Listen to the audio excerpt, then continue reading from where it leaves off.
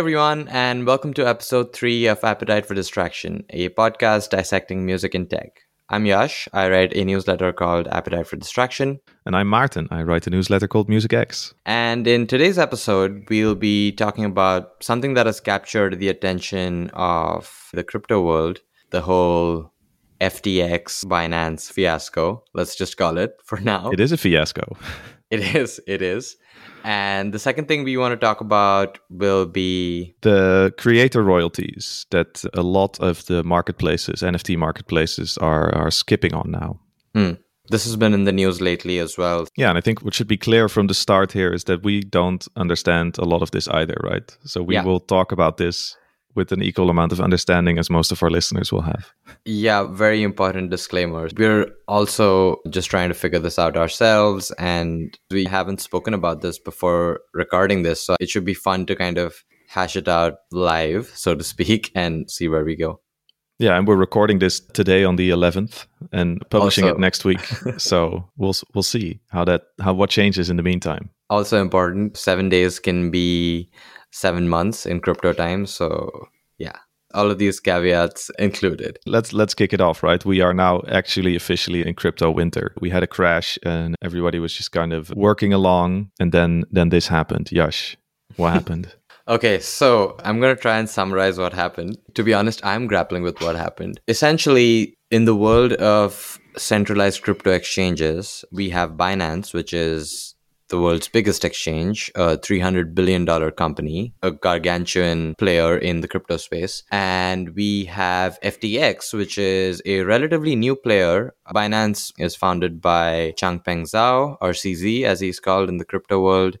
And FTX is run by Sam Bankman-Fried, or SBF, as he's known in the crypto world. Bear with us as we use these acronyms. Binance was one of the first investors in FTX. And as FTX grew, Binance and FTX then were competitors, friendly competitors because they're operating in the same space, but competitors nonetheless. Binance, as part of that initial deal, had $2 billion worth of FTT tokens, the token that FTX issues. And this is, of course, quasi-equity. It's not really equity in FTX, but it does signify a part of their asset holdings. More recently, over the last few months, Sam Bankman-Fried, or SBF, had been kind of speaking to regulators in Washington about new crypto regulation and regulation that'll kind of cover DeFi and things like that. So he was really prominent in Washington. And CZ, who's the founder of Binance, found out or noticed that SBF was bad-mouthing Binance to regulators. So in these internal meetings, he was telling regulators that Binance flouts the rules and so on and so forth. They'd been going at it in public for a while, and in retaliation, and this is just one narrative, right? So keep that in mind. But apparently, in retaliation, CZ tweeted to his 7 million followers on Twitter that he will be dumping their $2 billion of FTT tokens. Obviously, this created panic, right? A whale is selling a huge chunk of tokens, and a lot of the folks who are holding FTT started selling their tokens. And I think there were like 1 billion plus US dollars of withdrawals. FTX as an exchange couldn't handle that liquidity crunch because there were so many withdrawals coming in. And in a complete plot twist, CZ comes in and says, "Hey, SBF, we can help you out here." And they called it strategic transaction or something like that. But essentially, why don't we buy you and help you out of this liquidity crunch? It's like CZ created the panic in the first place and then sold the solution. So classic Procter & Gamble shampoo and conditioner style move, right? So yeah, that's a great analogy, by the way. Yeah, so that's what happened, right? Like you create the problem and you swoop in with the solution. But anyway, Binance said that, of course, this is not a final thing. We're going to do, some due diligence and so on and so forth. Yesterday or day before yesterday, Binance came in and said, "Hey, we're backing out of the deal. After doing our due diligence, we found out that FTX and some associated companies like Alameda, and they're in bad shape. So we're backing out of this deal." So this was big. This is what happened, essentially. And with that, the whole of the crypto world tumbled down again and hurt a lot of people. You said at the beginning, these are centralized institutions in the end, right? So maybe that's where the problem lies. Yeah, it's a little nuanced, right? So, on the one hand, I'm very bullish about centralized exchanges like Coinbase, and at least in these initial days as crypto kind of moves along that adoption curve, it's important to have centralized exchanges because they are a good bridge with operators in the crypto space and regulators. They make sure you do your KYC, so that they instill confidence in retail investors and so on and so forth. So I think there's a place for these platforms as we move towards complete decentralization. So, a lot of the things that we spoke about in the first two episodes about freedom and transparency and governance and things like that. Obviously, centralized exchanges function more like TradFi or the traditional financial world, right? So, this is the complication. So, Maybe we can talk about like how does this impact music, right? I like to say that, if whatever you start doing in crypto, whenever you bring something to the blockchain, be aware that it financializes everything. And that brings certain risks with it, right? And that's definitely something we've seen today because you can have, let's call them bad actors who over leverage other people's money. Music isn't really a decentralized finance play, right? Music uses very different sides of the tools that are available through the blockchain. So I don't know, do you think that music is actually impacted by this, or are just, is ETH just worth less?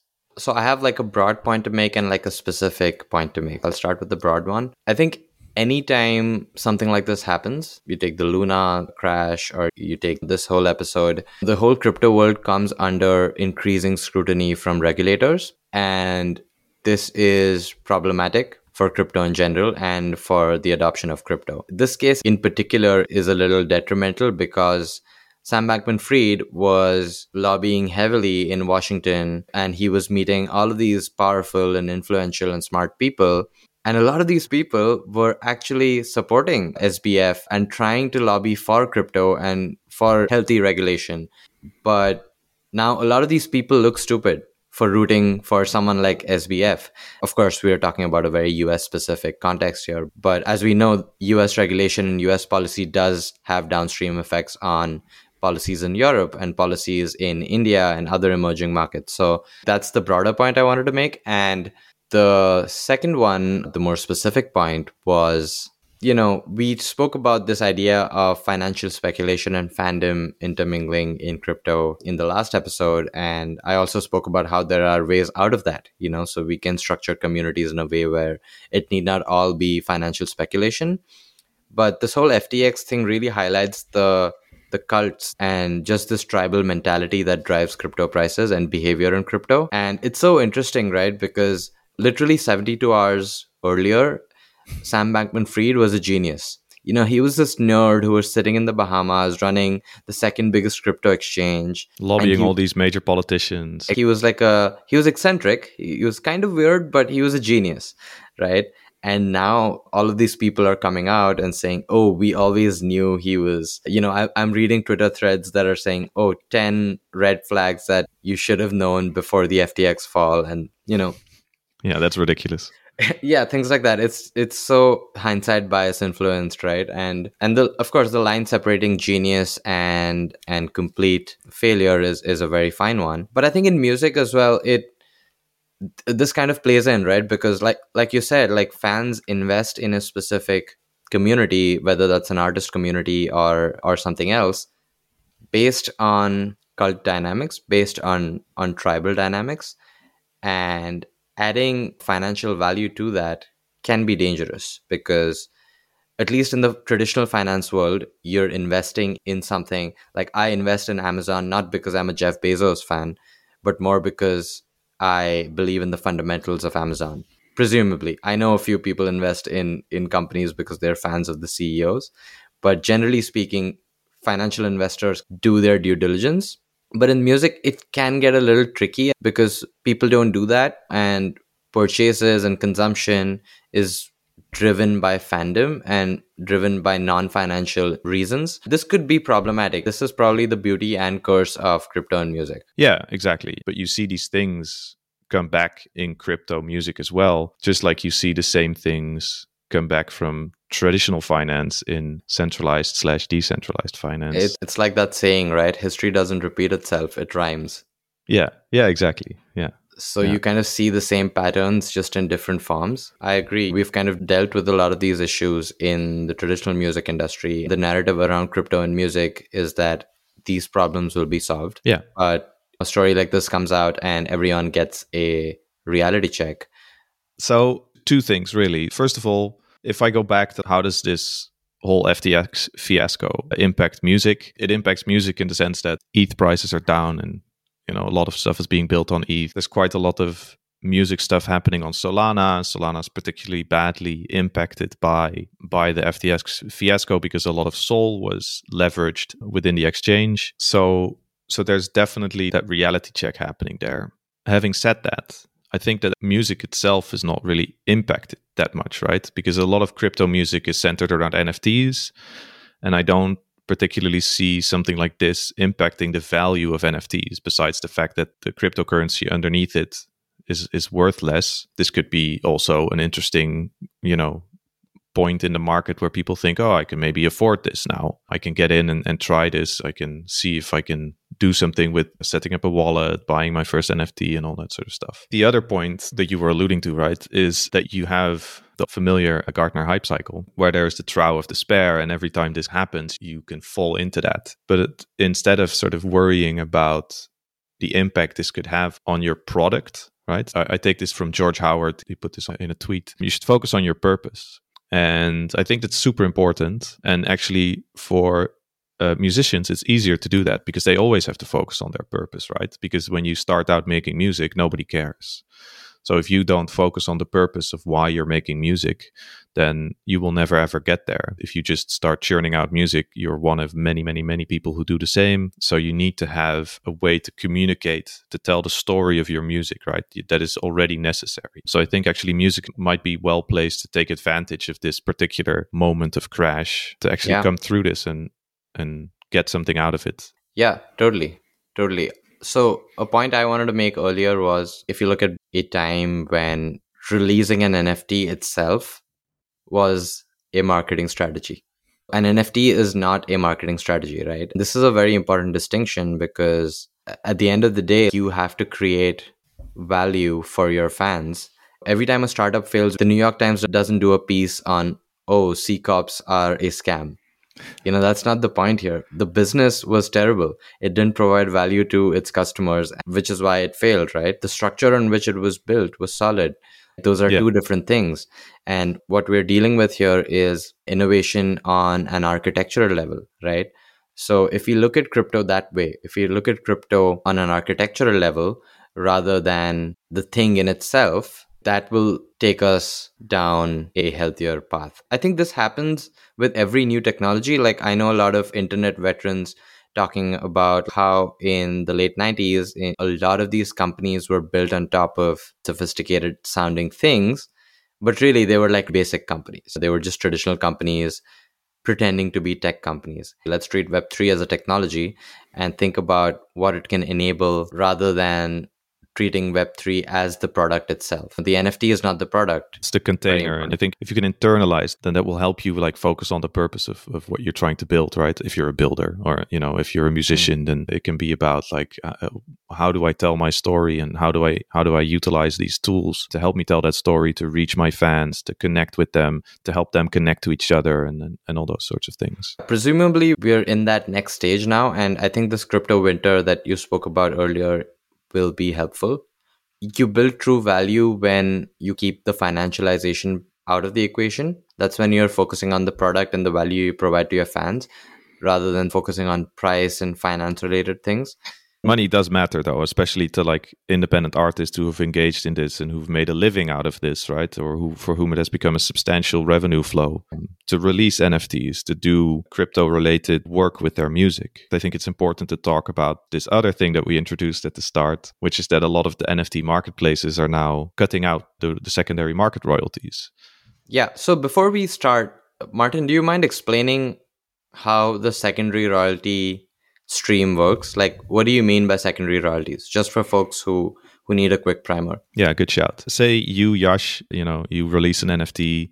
I buy this NFT for you for like 0.1 ETH, and we do this on one of the many marketplaces that exist, but let's take the biggest one. Let's pick OpenSea. Then most of that money just goes to you as the creator, right? A little bit of it goes to OpenSea. And then I say, oh, look, this NFT by Yash is going up in value. I could sell this for a profit now. So I'm putting it out on the market and I sell this for zero point 0.2 ETH, right? Because you've become significantly more popular or something. And then you've set a creator royalty in that NFT for like 10%. And then you get 10% of that 0.2 ETH, right? So you get 0.02 ETH out of that transaction goes into your wallet.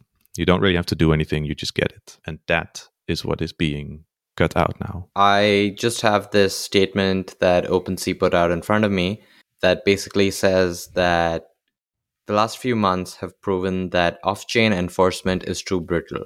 I think that's an important keyword, right? Off-chain Yes. enforcement. And it's so revealing because a lot of what we think is on-chain is happening off-chain via centralized servers through these centralized platforms. Yeah, via Amazon Web Services. Absolutely. And I think that's very important to note, that this is also driven not by idealism, but by financialization. You see a lot of the marketplaces that have VC backing are exactly the ones that are stepping out of this creator royalty, right? Enforcing that. You know, this is kind of reminiscent of what Twitter was like. So Twitter, when it initially started, was a pretty open place. At some point, Twitter closed off that ecosystem because at the end of the day, if you open up your platform too much, it's very hard to monetize. So we're seeing something similar in these NFT marketplaces where they're closing off their ecosystem. And the whole idea initially was that NFTs promote interoperability and so on, which they still do, of course.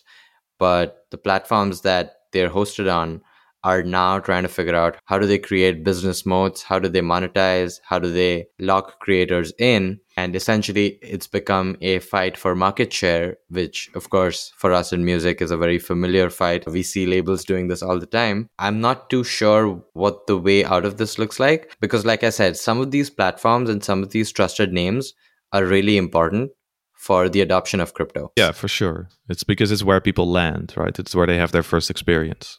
Centralized servers, familiar interfaces, these things instill confidence in folks who are just dabbling in crypto. Yeah, I mean, adoption requires good design, you know. I mean, this is, I sound like Steve Jobs and I don't like Apple, but that's just true. Absolutely. So there is a place for centralized platforms, but I think creators should be mindful of how centralized the platform they're using is. Essentially, make decisions that hedge those risks, right? At the end of the day, if OpenSea in the future tries to lock creators in or lock your content into their ecosystem, which I hope they don't do, but if they do that, creators should be in a position to mitigate that risk. If you look at OpenSea, they came out and they said, hey, you know, we're going to enforce royalties on chain moving forward. So what happens to NFT collections that already exist, right? That was a big question that came out. And another thing that came out was, okay, so it looks like you can enforce those royalties on chain now, but it's an opt-in status, right? It's not automatic. And for sure, we need to talk to like a specific developer who's well versed in working contracts related to OpenSea. But this is where I currently sit in my understanding of what is going on. And again, this is also about perception, right? So OpenSea makes it seem like they're very creator friendly, but then when you get into the minutiae of it, you see all these things, and then you really want to understand what is going on. And the big question is, of course, that when you come to mass adoption, most of the people will not care about those minutiae. They will just do what it is that you should be doing on a platform.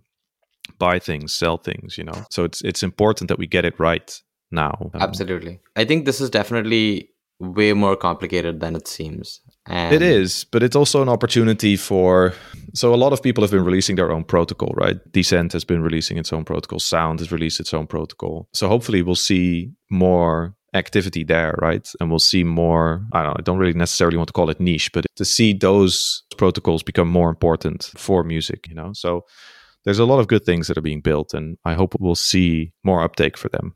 Absolutely. Yeah.